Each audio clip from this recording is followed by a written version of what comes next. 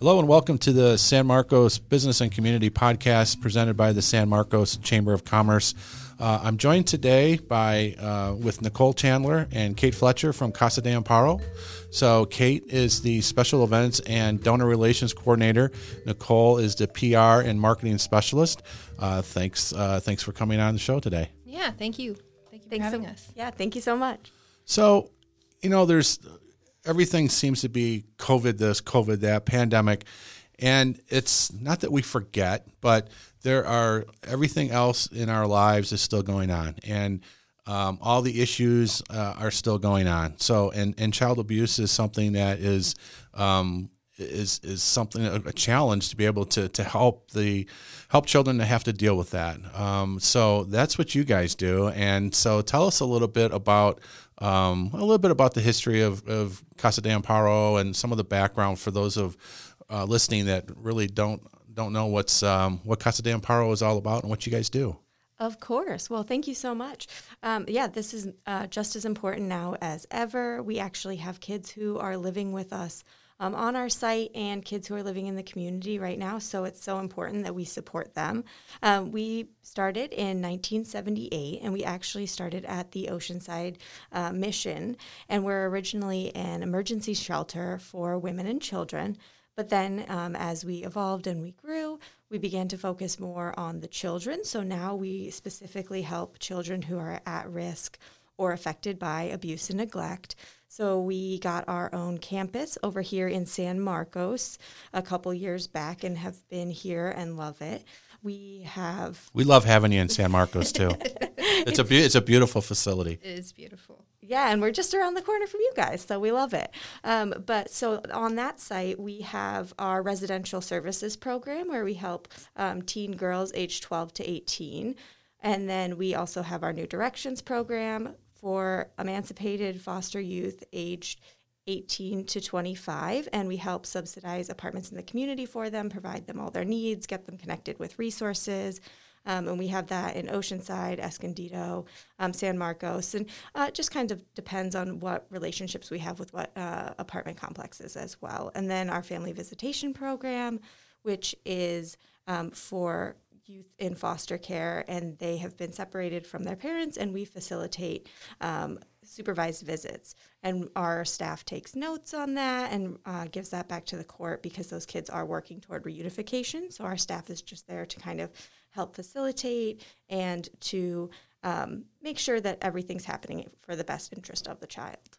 So I'm curious if it's been more I'm sure it has been more challenging with COVID, but with the schools being not being in person, and I mean, because that's a lot of times that's where it's detected, right? I mean, teachers are trained to be able to know when they're seeing a student face to face when there's trouble at home. So, how do you overcome something like that, or has there been different mechanisms or challenges to be able to get to the kids that need help? Yeah, for sure. I mean, since the pandemic hit, we've had a lot of changes on campus, especially with our campus that houses children. So we have our 12 to 18-year-olds on campus, and they're all not in school right now. So We had to figure out how to create an environment where they could learn safely and social distance. So we had to create another classroom for them on campus, which meant moving other things around. And then we also had to prepare for the event of an outbreak on our campus. So we have a lot of employees coming in and out all the time. And so if one of them were to get COVID and it were to outbreak amongst everyone else, we would have to quarantine. So that would mean that the employees would have to stay on campus with us, with the kids, instead of going home to their family every day. So we set up a quarantine room, and we were lucky enough to get some donations of beds to be able to create that quarantine room. So we're very thankful for that. And of course, we are following all the precautions, masks, temperature takes, hand sanitizing stations, all of that good stuff to make sure that we're we're doing things safely. Yeah, I mean, that's what's been amazing during this pandemic. And, we talk mostly on this podcast with businesses. And as a chamber, we deal with businesses. We have a lot of nonprofits that are also chamber members. Thank you for being chamber members. But it's just amazing to see what everybody does to get through this pandemic and everything possible to be able to continue to function as a business or as an organization and be safe. And because that's, and we've, as a chamber, we've pushed for businesses to be able to remain open, but always being safe. And we do a farmer's market, and it's, you have to wear a mask, and you can't get up there and touch all the produce and all that stuff, but it works, and you do whatever you have to.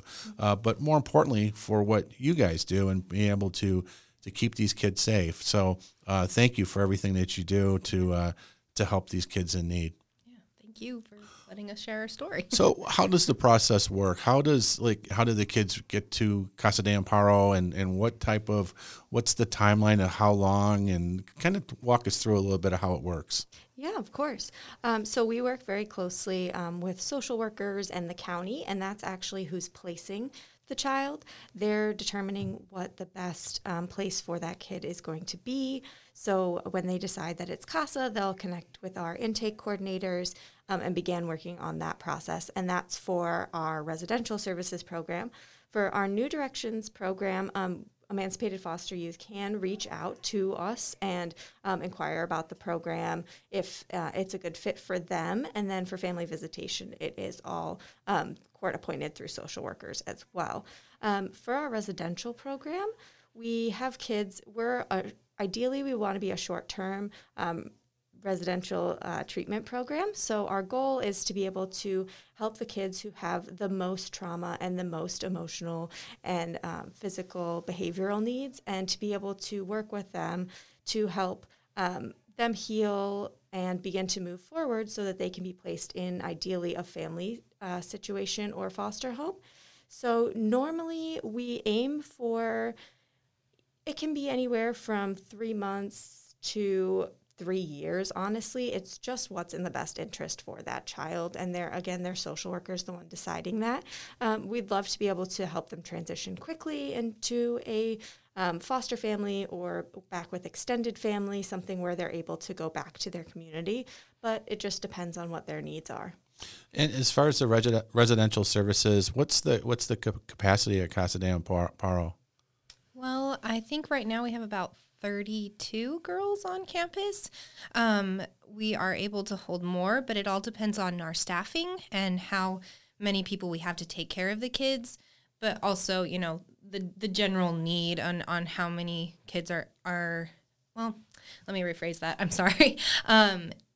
What the child needs. We really look at what the child needs and how our program can really help them. So it all depends on those kind of things, how many people we have as staff, and what we can do to really help that child.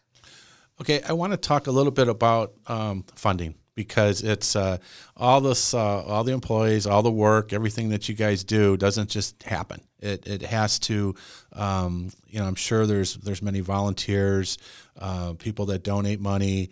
So talk a little bit about that. We've got people that may be listening to this episode that are listening to what your mission is and what you guys are doing, and they're like, how can I help? What can I do to help make an impact on these kids and these children that are at Casa de Amparo? So what can they do?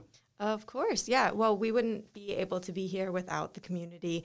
We have had so much tremendous support, especially during COVID, from donors.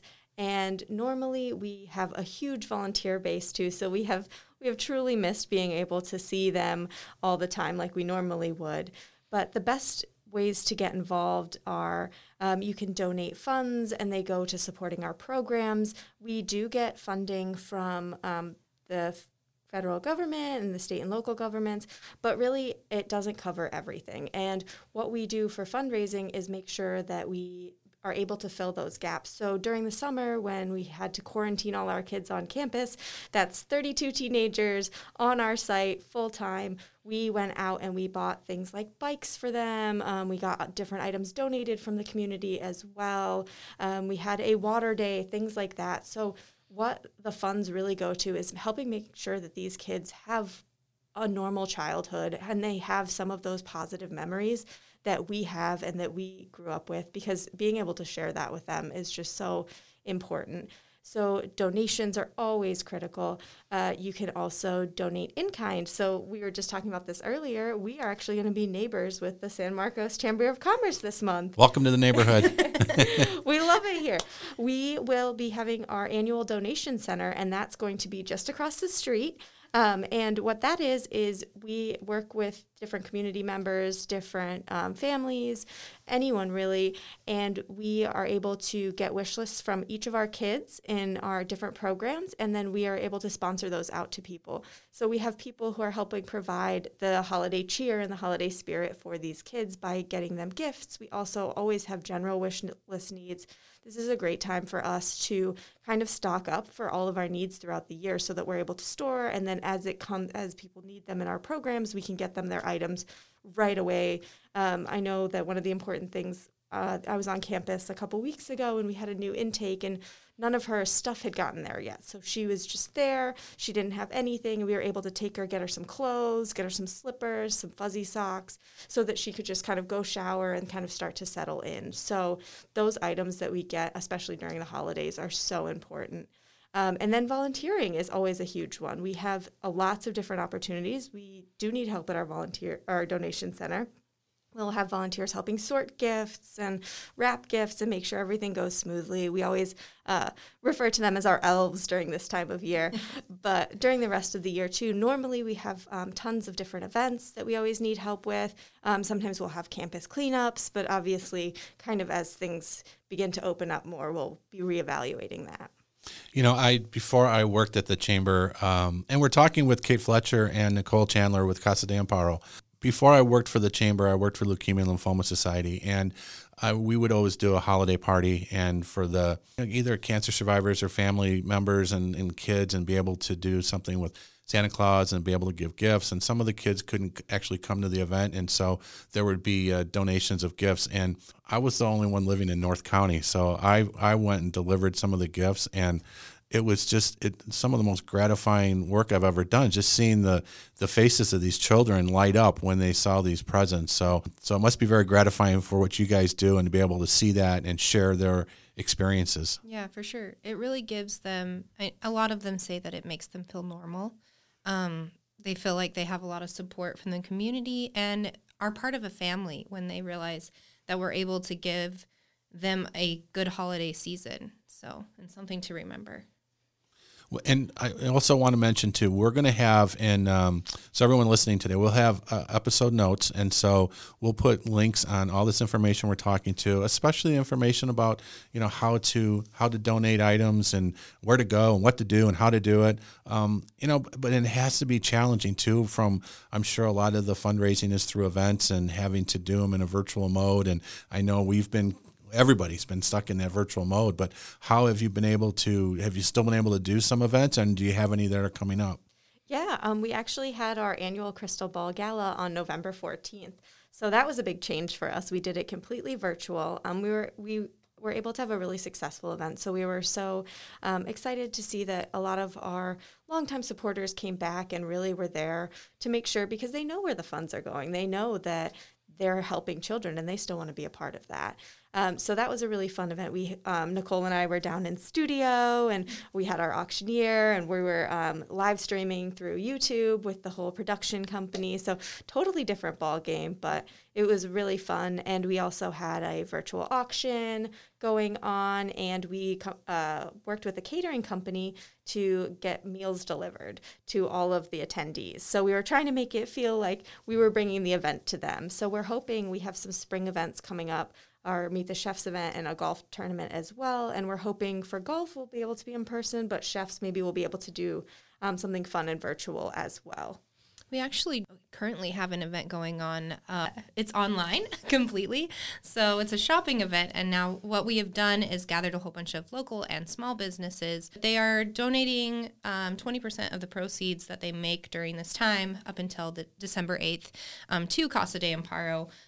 So it's a good way to help with small businesses, but also help fund CASA Kids. So, that is our CASA Community Boutique, and you can find that link on our website.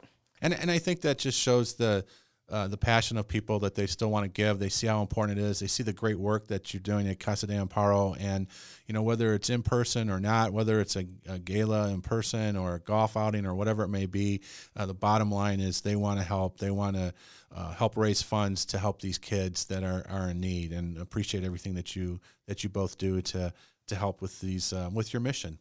Just before we go today, I just want to kind of give you the last word. If there's anything else, we discussed several things today, but what else is there that you want our listeners to know about Casa de Amparo? Well, we do want to know that we are always hiring.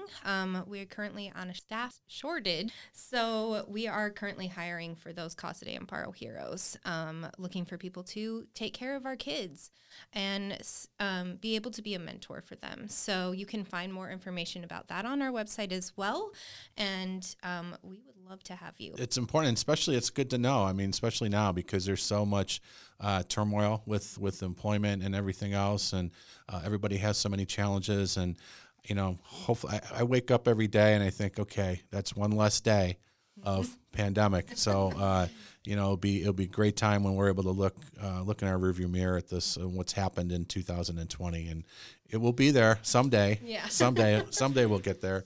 But I think it's important to everything else. I mean, I know there's huge mental health issues and things like that don't go away, and the child abuse and those issues don't just disappear because of COVID, and in some cases may even be worse just because of the the schools not having in person. Teachers don't have the contact with the students. So if you're listening out there, help out the kids and volunteer or donate.